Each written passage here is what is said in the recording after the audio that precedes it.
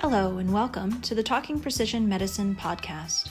In this series, we sit down with experts on the application of AI and big data analytics in the drug discovery space. Our guests are innovators, business decision makers, and thought leaders at the intersection of data and therapeutics. We discuss the promise, practice, challenges, and myths of AI in precision medicine. This show is brought to you by Genialis, and Raphael, its CEO, is your host. Genialis is focused on data integration and predictive modeling of disease biology to help accelerate the discovery and de-risk the development of novel therapeutics. Today we speak with Mark Keel. Mark is the founder and chief scientific officer at Genomenon, where he shepherds the product vision and implementation of the Mastermind suite of software tools. He completed an MD, PhD fellowship in molecular genetic pathology at the University of Michigan. In this episode, Mark describes the genesis of his vision to organize the world's molecular data and his journey to realize the promise of genomic medicine. Let's get right into it. Hey everybody, it's my pleasure to be here today with Dr. Mark Keel. Mark is the founder and CSO of Genomenon. Mark and I have known each other now, probably about 5 years. Our companies have sort of grown up together, and I'm absolutely thrilled to see Genomenon claiming a place among really the top companies in its field. Mark, why don't you tell us about what you're working on and how you would describe your field? Yeah, sure. I remember those days fondly in both of our infancies, and to see how far we've come is really gratifying. So I'm the Chief Science Officer and chaperone of the vision of Genomenon. What we're working toward quite successfully at this point is organizing the world's genomic information. So we're properly an information company, and our focus is on managing the tsunami of genomic information that is being published in the medical literature. So when I was training myself in my graduate student days and my postdoc days in the ways of genetics and genomics, I rode the wave of the next generation DNA sequencing revolution, and I matriculated into graduate school right as the Human Genome Sequencing Project was being wrapped up. And there was this sort of pregnant pause from the research community as if to say, well, now what? And I really saw there being great potential in better organizing and serving up the information that was going to result from that research, both to stimulate more research and to inform clinical diagnosis. So to put a finer point on that, Mastermind is Genomenon's product, and we are organizing genetic and genomic information from scientific articles, keeping up to date on a weekly basis, having a very broad-based understanding and a very deep connection into that medical literature. That makes a lot of sense. As a scientist, I can understand that need. Keeping up with the literature is insane. How do you guys keep up with the literature? Is this something where you've got an army of people in PubMed, or are you automating this sort of work? That's a great question. So we've obviously gone through a number of instars to our present day capability, but that was the critical realization was that a manual process could not keep pace. There's this sort of decades-long backstore of genetic and genomic information that you would need to address, but then it clearly does not stop. And again, with the next generation sequencing revolution would only get more brisk, the flow of information into medical literature. And so we have a combination approach, which I think makes us unique. We have a phase of automated annotation and organization of this information, disease gene associations and disease variant associations from the medical literature, and then annotations around clinical significance and functional impact. So that's automated. And then what I think is really has been really critical to our success is we then refine that automated data deliverable with a manual review. So the manual review is not an army, but it is a small contingent of data scientists internally. And the automated organization of that evidence is further expedited by building out tools that we can use to more rapidly understand the information that we've automated. So a perfect example would be the ACMG, or American College of Medical Geneticists, framework for interpreting genetic variants in the context of rare disease. That's a very complicated framework, and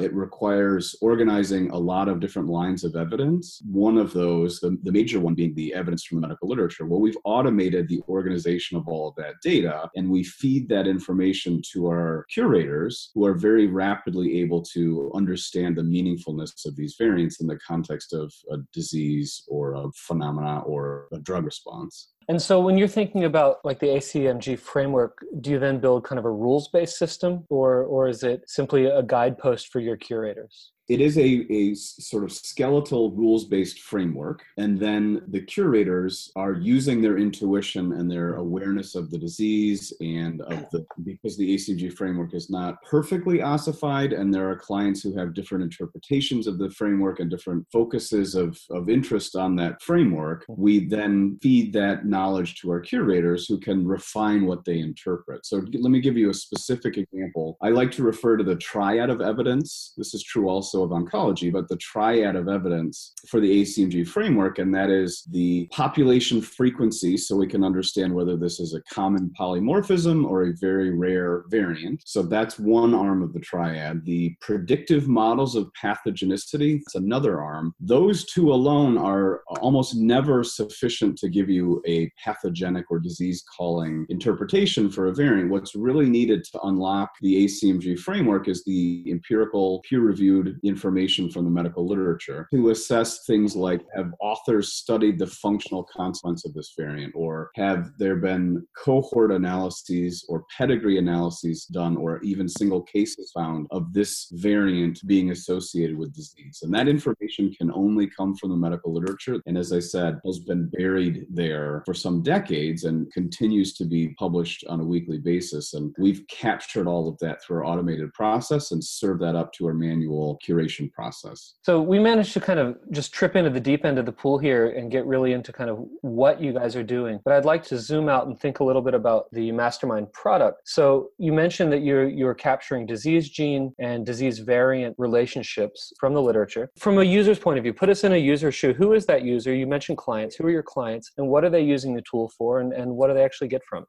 You brought up what is now the ancient past of when we started. So my background is in molecular genetic pathology as a clinical diagnostician. And so my original concept for the company and for the product Mastermind was that we would rise to that need in the clinic. I've often said that the Human Genome Project made it seem like it was possible that human genome sequencing data could be valuable in clinical circumstances. The next generation DNA sequencing revolution made it seem like it was plausible that we could actually use that on a per patient basis. But this bioinformatic bottleneck was really the sticking point, and I started Genomenon with a view toward leveraging human genome sequencing to become practical by improving the ability that we have to interpret it with rapid turnarounds and high accuracy. So Genomenon, in particular Mastermind, was developed with that view in mind, to make it easier for clinicians to interpret the meaningfulness of a specific single variant that they saw in their patient, or a collection of variants that they saw in a gene assay or gene panel, or otherwise in a whole exome or whole genome. But what we found is that where there is that need, and there's a great need, there's just as big a need on the other side in pharma to inform development of novel therapeutics once the pharma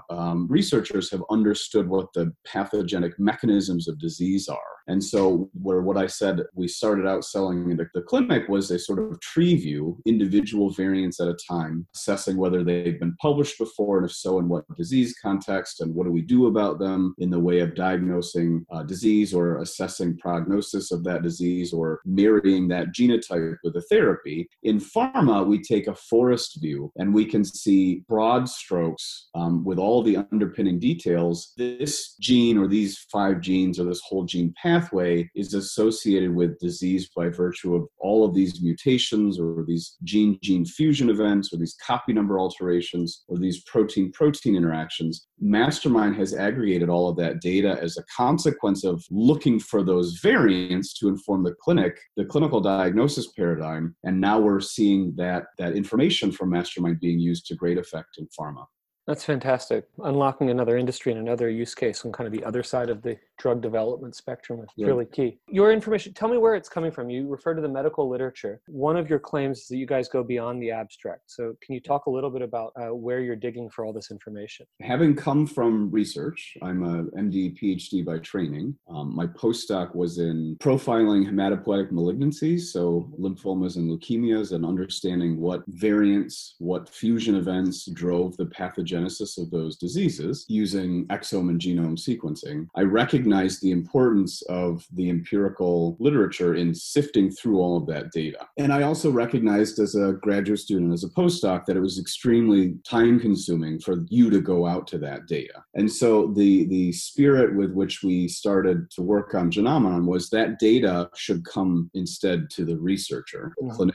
And so the approach was to, as faithfully as we could, to mimic the manual review process of understanding what places are there meaningful data points, what do you assess when you go there, and how do you ensure that you've got the right thing when you found it. And so all of those pieces we have recapitulated in our automated process. So titles and abstracts are indexed nightly from PubMed so that we understand the sort of landscape of the evidence in the literature. And once we recognize that there's something meritorious in a given title or an article, or given title or given abstract for a specific article, then we seek out the richer information in the full text and the supplemental data. And the supplemental data has been a recent development.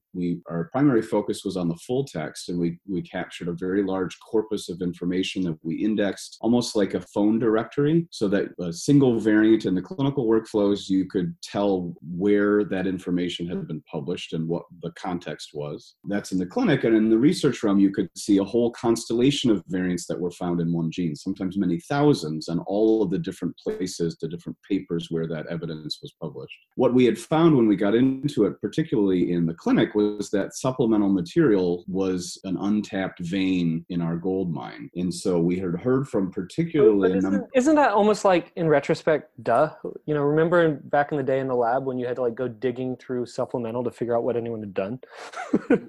That is fair. You put it more bluntly than my colleagues had put it. So my lobby was that if it's not surfaced in the full text, not enough had been done to prove its worth. And so what you're seeing with NGS, very large data dump, very large, unexpurgated, unorganized collections of data from these sequencing efforts. And perhaps I was too biased from my pathology training, where our focus was on oncology. And if the information was only found in the supplemental material, the pathologist in oncology was unmotivated to change their conclusion. What we're seeing with more engagement from the constitutional genetics community is that sometimes can be the difference that's made in a diagnosis, because large cohorts of rare disease patients, if they have found a mutation in a given gene, and the only place that information can be published is in the supplemental data, finding that can really change the interpretation of the variant. And so for the longest time, I resisted, mostly because it's very technically challenging to get that information from the supplemental data. I was focused more on what I consider the pinnacle of evidence in the full text. So you're quite right to say, duh, in retrospect, but in the moment we were facing those headwinds. And so we had to make a strategic decision to not focus on it until the customers that were using our software in the clinic, and increasingly the rare disease in pharma, insisted on it. And so we made a very muscular effort to capture that information as well. But you raise an interesting point, which is, in principle, if it's in the supplement, it didn't warrant figure 1 through 7. And so do you treat that evidence differently? Do you guys have a way of kind of scoring or ranking evidence? Great question. So I know that we're about to talk about the elephant in the room. So you said earlier that AI was a buzzword. I just hope that we don't shock ourselves to death by talking about it too much. But I want to share with you a little bit about our approach to computational intelligence. And this is a good way to begin that conversation. So I like to think of there being tiers of evidence. When we talk about, was it found in a paper, yes or no, you should always have that with a hedge that yes, but what was said about it, or how much credence was given by the authors of that publication. And you intimated that by saying, if they did just put it in the supplemental data, how informative could it be? Well, sometimes, particularly in the rare disease context, it's very informative. But other times, particularly in the oncology circumstance, it's not very informative at all. It's just sort of also ran information. It's basically set dressing for the main event, which is in the full text. So it's always context dependent. But like I said before, there's a sort sort of hierarchy of evidence. And if the only piece of evidence that you have just happens to be in the supplemental data, the approach that Mastermind takes is to show that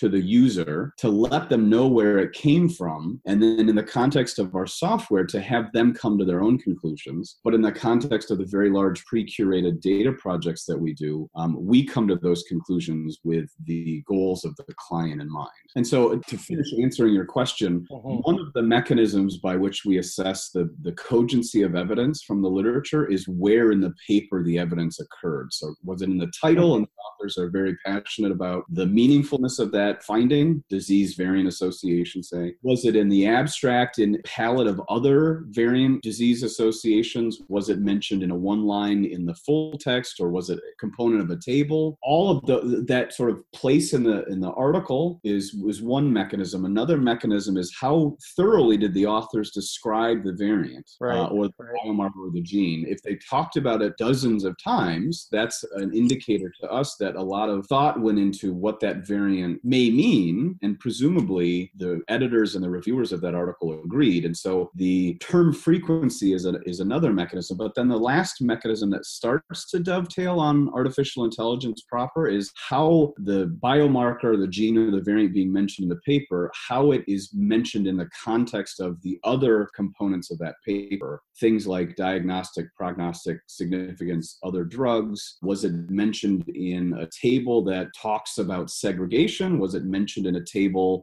or a figure that talks about functional relevance? And so we decorate our evidence in the Mastermind data set with all of these clinical and functionally significant annotations, and then use that information to make presumptions about what the authors are claiming in the paper, but then we always follow up with a main review. Oh, that makes a lot of sense. That's really interesting. Let me shift gears a little bit. I actually have sort of your website open, and I see kind of the application video going, and it made me think to ask about how you treat population demographics. So, one of the kind of ongoing critiques of genomic medicine is that, at least to date, most of the genomic profiling has been done on mostly Northern European descendant. And even the really successful big sort of national genome projects to date have mostly been from these kinds of countries. I see that changing, but I'm curious to know how you currently handle population demographics. And I also would love just kind of a general opinion on where the world is headed in terms of genomic medicine and making it more democratic and more accessible. In the curation projects that we do, I'll give you a representative example. The clients that we work with start out with a disease or a sort of set of diseases, for instance, for which they have a drug compound that combats the genetic pathway that's disrupted in those diseases. So the question is, what are the genes that are associated with these diseases, and what are the variants in those genes that confer that disease?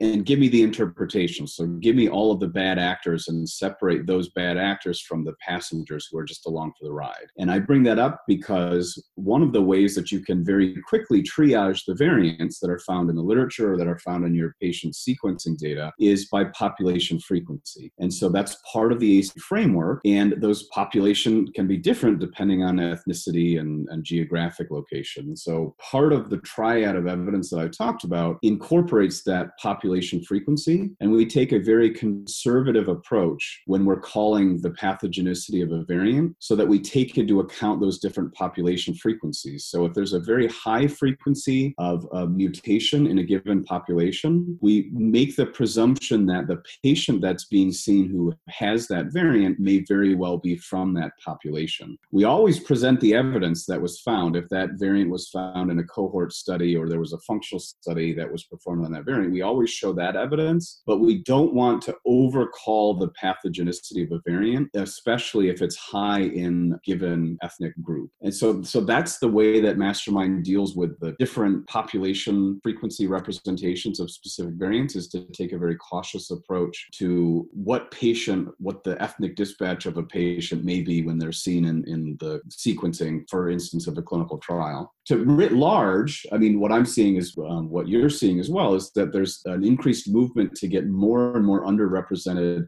populations enfolded into some of these databases. So not just across the world, but even subpopulations within different countries. So for instance, African American populations are fairly underrepresented. And I know that there's a number of grant initiatives to collect more of that data, because we all respond to disease differently, and we've all inherited genes differentially from our ethnic background. And so there's those movements that I champion. And when that information is promulgated into the literature or into the databases, we take that up and use that information advisedly in making our conclusions. I also know that there's initiatives internationally in Asian distributions in particular to get more of those populations, to get more of their data, so that we can understand what's going on from a variant perspective in disease progression. So you may be more familiar than I am, but when we were perhaps graduate students or maybe even postdocs, there was DECODE, which came out of the sequencing efforts in Scandinavia, where there was really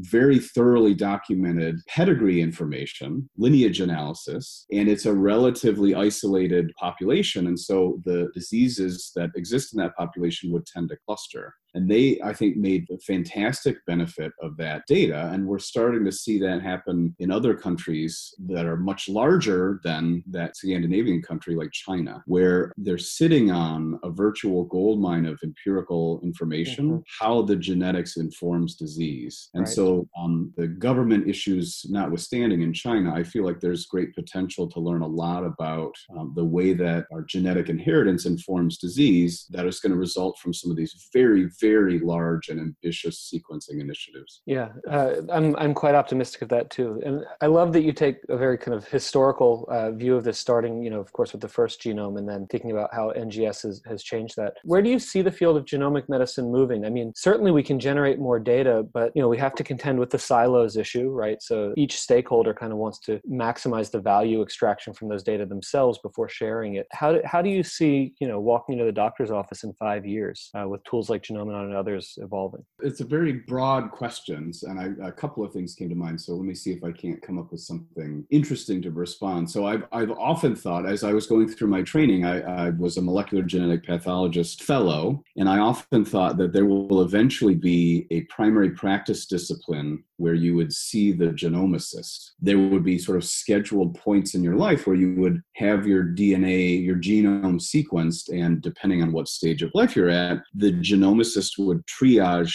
who you see next and why. So in the newborn state, we obviously have newborn screening. Well, we can get much higher resolution with genome sequencing now that it's cost effective as a screening tool. So in newborn sequencing, to help right out of the gate to determine which patients would benefit from early needed intervention to save their lives. And then when the patient reaches the age of autonomy at 18, they can make the determination as to whether they want to know about some of these diseases or disease risk alleles that may inform their healthcare into the future. I'm thinking of things like neurodegenerative diseases, say that we don't yet know what to do about them from a treatment perspective, but certainly could inform how one lives their lives. Some patients are adamantly against knowing that, and other patients avidly consume that information, and that's up to them. So at age 18, when they reach autonomy, they could decide to understand that much more fully as a result of cost efficiencies in next generation sequencing, but also in the improved interpretability of that information with tools like Mastermind. And then moving forward, there will be genome sequencing initiatives to do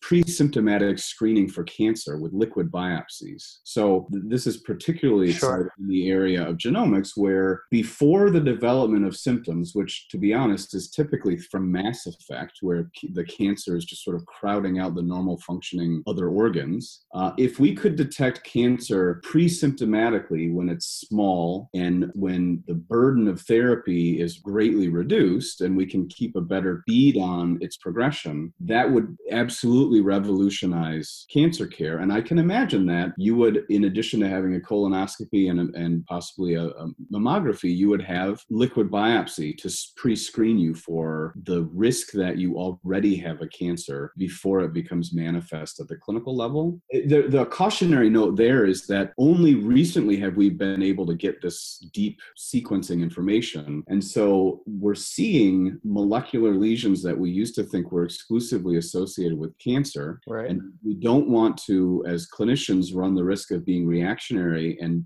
trying to treat unnecessarily if the patient has the molecular lesion but may not have a frank cancer. And so we need more evidence to know whether that's a situation that merits intervention, and if so, when in fact is that tipping point. So that's the genomicist view. If you talk about more of the sort of data and interpretation side, what I'm thinking will happen, and we're seeing it borne out, is that we're going to get better understanding of how our genetics informs not just our health or disease status, but also things like personality, things like psychiatric disease. I feel like that is truly an untapped potential aspect of health and medicine that is ripe for improved understanding because of genetic and genomic sequencing. So particularly in very common diseases like depression and anxiety, the treatments now are empirical, right? You test and you see, and if it doesn't work, if you don't get a response, then you try another thing. And those cycles can take months. And the responses are typically self-reported and obviously can be influenced by circumstance. And so if we had a better way to diagnose psychiatric disorders and a better way to predict response to those psychiatric disorders to specific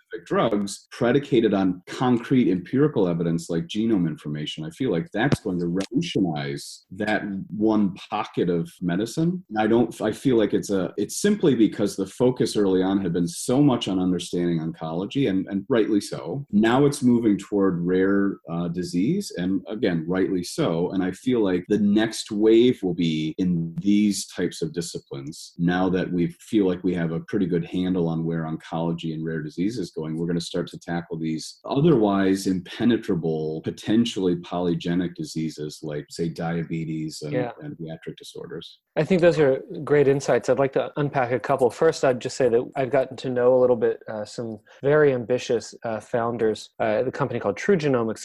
These are veterans of the military working on diagnostics for PTSD, and I'd love to have those guys on the show sometime. You had mentioned this idea of clinical restraint. So just because you can measure it doesn't mean you necessarily want to treat it. And I think there are two really interesting contrasting data points that just came out. So at ASCO this year, the American Society for Clinical Oncology, GRAIL, which is one of the leading liquid biopsy companies, had some really promising results for 12 different cancers with early stage detection. And that's phenomenal. They've made a huge investment, and it looks like they're really starting to make some headway. On the flip side, there was a paper just, I think last week, there was an RNA-seq study showing that there are loads of tumors essentially in somatic tissue all over the body, and that just happens. I was actually an evolutionary biologist once, and there's some really interesting theories that are fairly well borne out of why that happens in older tissue. And so, your point is well taken. When I describe to my friends, my relatives who aren't as steeped in genetics as I am or in clinical medicine, and I tell them, it's quite sobering, but I tell them we're basically ticking time bombs, right? Your cells are dividing so frequently in ways that you can't even imagine, and they're not dividing their DNA as faithfully as you had high school biology. And so there are just situations in which you get unlucky, right? You get just plain unlucky enough to have one of those cells go rogue and create a clone that then evolves in its typical process of accelerated division, and then you develop a cancer. And so it's quite right. I'm following pretty closely what GRAIL is doing. It's just a bit of a compensatory pause to say, just because we can doesn't mean we should treat. We need to have the evidence collected to know that it's improving outcomes and that not acting is going to be detrimental. So, and we're as a community of researchers and clinicians getting much better at taking insight and making it actionable much faster than in previous decades. And that's really exciting to see. It's not just limited to genomics, but I think it's a really good exemplar of that accelerated pace of insight to actionability. Maybe I can ask you another very general question, just see kind of what interests you in it. Where do you see the role of regulation in, I'll call it genomic medicine. And there are actually sort of two parts to it. There's the ability to test and then presumably treat. And then I'm actually really interested in the regulation of analytics tools, especially when we start thinking about machine learning and AI. What happens, of course, when you retrain the model? One of the virtues of machine learning in principle is it gets smarter the more it learns, but that also means that it's not a fixed state. It's not static. Yeah, let me tackle the second question first there, because I think I have more interesting things to say about it, because that's the sort of space that we're in. So our approach to AI is to never have a black box result. So if you're seeing this actually in AI generally, AI platforms, the need to have transparency into what they're doing. And certain machine learning, deep learning models, they don't have any transparency whatsoever, at least not until very recent moves in this direction. So when you're dealing with clinical medicine, if you're a clinician and you don't know why you're doing what you're being told to do, you probably shouldn't be a clinician. And so the way that we deliver the information in Mastermind is always predicated on human readable evidence. Evidence is critical. And what problem that we're solving at Genomenon is the organization, annotation, and presentation of that evidence. We are going so far as to making claims about what that evidence means, but we feel very strongly that our users, both in clinic and in pharma situations, should be the ultimate arbiter of that information. So when you talk about regulation of analytic tools, I feel like evidence has to have primacy. I don't care about your p-values, and I don't care about previous circumstances in which your algorithms were successful. We, if we're intervening in patient care, have to understand the reason that evidence percolated to the top. And if we don't understand that, then it should be our goal to understand that before we intervene. So that's what I'll say about that, is that evidence should dominate and be required. I've given talks before about AI where I said that if you're a healthcare company and you're saying that you're doing AI, that's tantamount to saying that we are a research company who's doing science. It's basically a meaningless term, and it's fine if that's your marketing message, but I think we as consumers of that information in the clinic or in the ecosystem of genomic commercial entities, we should demand a deeper level of scrutiny as to what that exactly means. What's your data input? What's your approach to understanding what that data means? And how are you proving it to us? How are you validating that information is correct? Those are three critical components to ensure that we're not going to have, say, data style Theranos situation where there's companies that are hyped up with their sophisticated AI capability and the amount of money that they've raised, but there's no there. And I feel like where it impacts patient care is where we have to be particularly cautious. Yeah, I think that's a great word of caution. I'll just take this opportunity to plug again an organization I'm involved in called the Alliance for AI in Healthcare, and we're sort of trying to tackle some of these issues on its head, both thinking very prospectively on how we'd like to work with the government on regulatory issues, but also how we think about industry and market education around what's real science and what's kind of name calling, and obviously leaning with a strong favor towards the real science. I'm a bit curious just from your own journey. So you were an MD PhD in the lab and you decided to venture into the software world. How did that catalyze? Who did you start working with to write code? I was forced to. And so Genomenon actually is Greek and it means had to be born. And I was tasked with understanding these VCF files that came out of our sequencing efforts to profile hematopoietic malignancy. Which is an unsolved problem, by the way. Understanding VCF files. I'll just put that out there. Right. So I was not pleased with commercially available tools because I kept having to ask the same question over and over again. So open source tools for doing the variant mapping and variant calling, those were excellent. They're whatever fault you could have found with them then, they're getting much better, more accurate variant mapping and calling. But the real challenge that I saw was in helping me as a biologist, not as a data person, but as a biologist, understanding what to do with all this information. Because as you know, there's a real disconnect between biology and informatics, and the bridge there is bioinformaticians, bioinformatics, but you still have this challenge where bioinformatics can either be really good at informatics and just sort of passable on the biology, or even more rarely, really good at the biology, but only passable at the informatics. And so I took it upon myself, against the advice of colleagues, to really understand the informatics challenges. And I didn't see that any solutions were forthcoming for the challenges that were really dogging me in my research. So I just started coding on my own.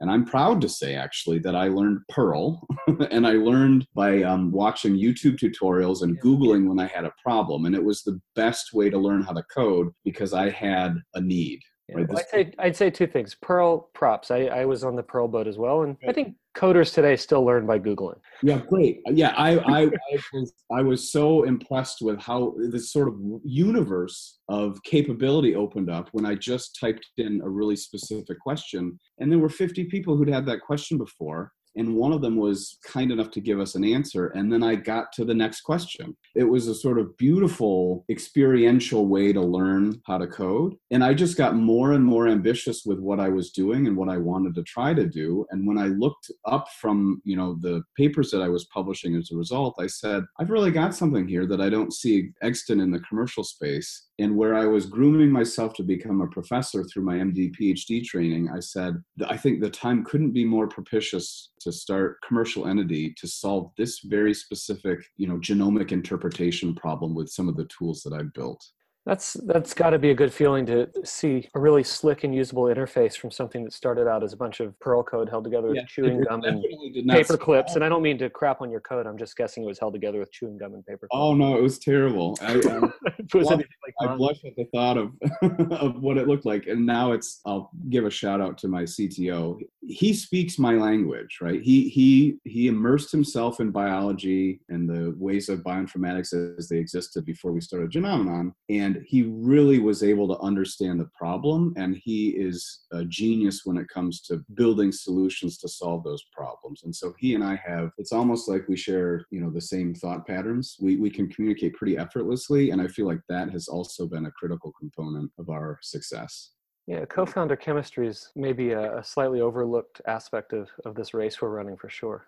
It's actually, when you think about the likelihood of a successful startup, it comes ultimately down to timing, right? Have you hit the market too early and there's nobody who's buying, or have you hit the market too late and it's too crowded? So all that's true, but I feel like the way that you self-implode as a startup is when you, as co-founders or early employees, don't get along, right? Don't see eye to eye and don't have the personality types to weather the storms that inevitably come. If you found a good co-founder like that, who you can rise to challenges together and weather problems together and continue to enjoy what you're doing, then I feel like you've really got a magic recipe there for success. And we've definitely got that in Genomenon.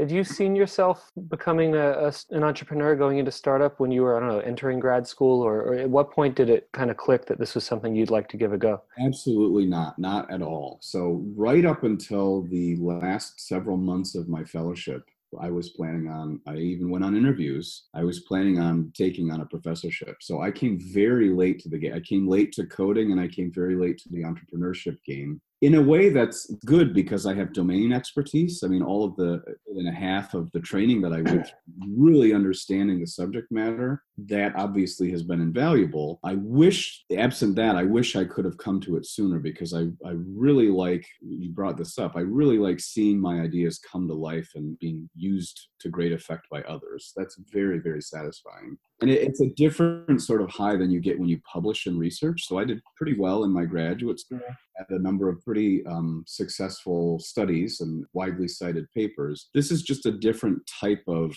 gratification. It's much more immediately impactful. Mm-hmm. Science moves at, even in a brisk field like genomics, it still moves very glacially from place to place very slowly. But I feel like in entrepreneurship and in commercializing some of these ideas, you can see an inflection point from year 1 to year 2 that you couldn't have imagined would happen when you just started out. And that's truly what we're seeing with our successful commercialization of Mastermind.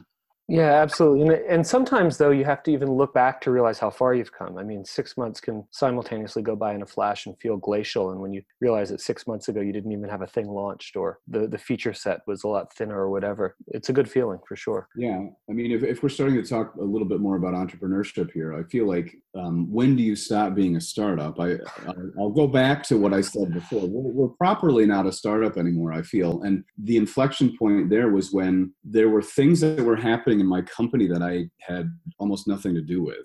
As a founder, that's really gratifying to me because it suggests a level of maturity that you didn't have before. And when I look at the faces of the people that I work with, I see that they're just as dedicated to our success as I was and still am early on.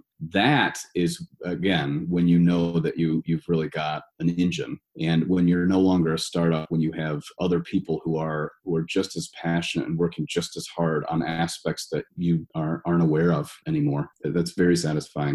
Well, I think that's a wonderful parting thought. I've already taken more of your time than I said I would, and I think we could probably do this for another couple hours, but maybe we'll wait for the next conference. Mark, thank you very much. I appreciate the time, and I look forward to following your success going forward. Yeah, likewise. Thank you. This has been episode 12 of Talking Precision Medicine. Thanks for listening.